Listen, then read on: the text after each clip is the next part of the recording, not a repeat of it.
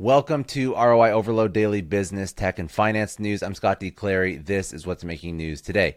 The Indian government wants to regulate cryptocurrencies. NVIDIA's $40 billion ARM acquisition runs into a hurdle. Signal would introduce in-app sustainer programs for user donations, and Zoom has to pay $85 million to settle a class action suit. Let's jump right into it. It's the first story of the day. The Indian government wants to regulate cryptocurrencies. So news coming out of local media sources in India suggests that the Indian government is not opting for a blanket ban on cryptocurrencies. It rather has plans to regulate the industry.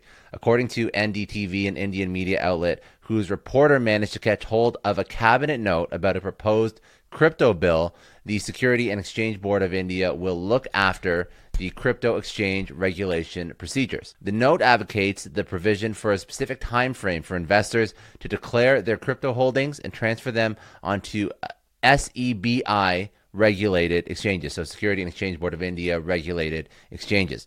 The introduction of this provision might lead to the banning of many private wallets. Additionally, as evident from the note, the Indian government has stalled its plans to introduce CBDC with the central bank of the country, the Reserve Bank of India. It indicates that the government is in no way keen to allow crypto assets as legal tender. Next story, NVIDIA's $40 billion ARM acquisition runs into a few hurdles. So the Federal Trade Commission, or FTC, has decided to sue to block the merger. The commission expects the combined entity to end up obstructing the development of next generation technologies. The NVIDIA ARM merger would have been the largest semiconductor chip merger in history. The FTC Bureau of Competition Director Holly Vidova believes that the proposed deal would distort ARM's incentives in chip markets and allow the combined firm to unfairly undermine NVIDIA's rivals. FTC's other concerns is that NVIDIA would gain sensitive information from ARM licensees who compete with NVIDIA. However, NVIDIA has made promises to keep ARM's existing open licensing model. Moving over to more social news, Signal would introduce an in-app sustainer program for user donation. So Signal is a non-profit application. It does not accept advertiser or shareholder money, which is very different from many other types of social platforms and even messenger platforms. To overcome this limitation, the app has launched a feature allowing users to make donations within the app. The donations could be monthly or one-off payments through Apple Pay or Google Pay. They would obviously be protected by the high level of confidentiality standards that Signal employs. The donation information on Signal would not be associated with a particular user's Signal account. Clients making payments would receive a badge on their profile for the server to understand and authenticate the set of people who made donations without getting to know or accessing any individual information. The sustainer donation levels are set at $5, $10, and $20.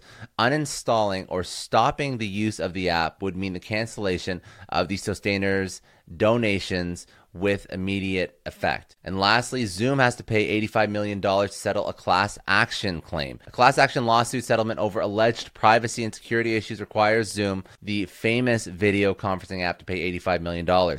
The app has denied the allegations and any liability whatsoever. Two groups of users are qualified to file a claim for a Zoom payout. The first group would comprise of people who paid for a Zoom Meetings app subscription between March 30th, 2016 and July 30th, 21. The claim amount could be $25 or 15% of what a user paid for that subscription. The second group would be much bigger, comprising people who were not eligible for the first group but registered, used, opened, or downloaded the Zoom Meeting app between March 30th, 2016 and July 30th, 2021. The group is eligible to file a claim of $15. And in other news from around the internet, Ethereum is a far better store of value than Bitcoin, according to an academic report. So the Australian University just released a report, a group of researchers released a report that have claimed that Ethereum would soon become the world's first deflationary currency and replace Bitcoin's store of value reputation. As well, Google makes doctor finding easier. So the search giant Google has announced a new feature in search allowing doctors to list which languages they can speak at their offices, making access to medical emergency doctors, GPs, whatever, just more accessible and easier. Anyways, that's it for today. Hope you enjoyed. If you found value in this, share this with one other person. They can go subscribe for daily business, tech, and finance news at newsletter.roioverload.com. Have a great day. I'll see you tomorrow.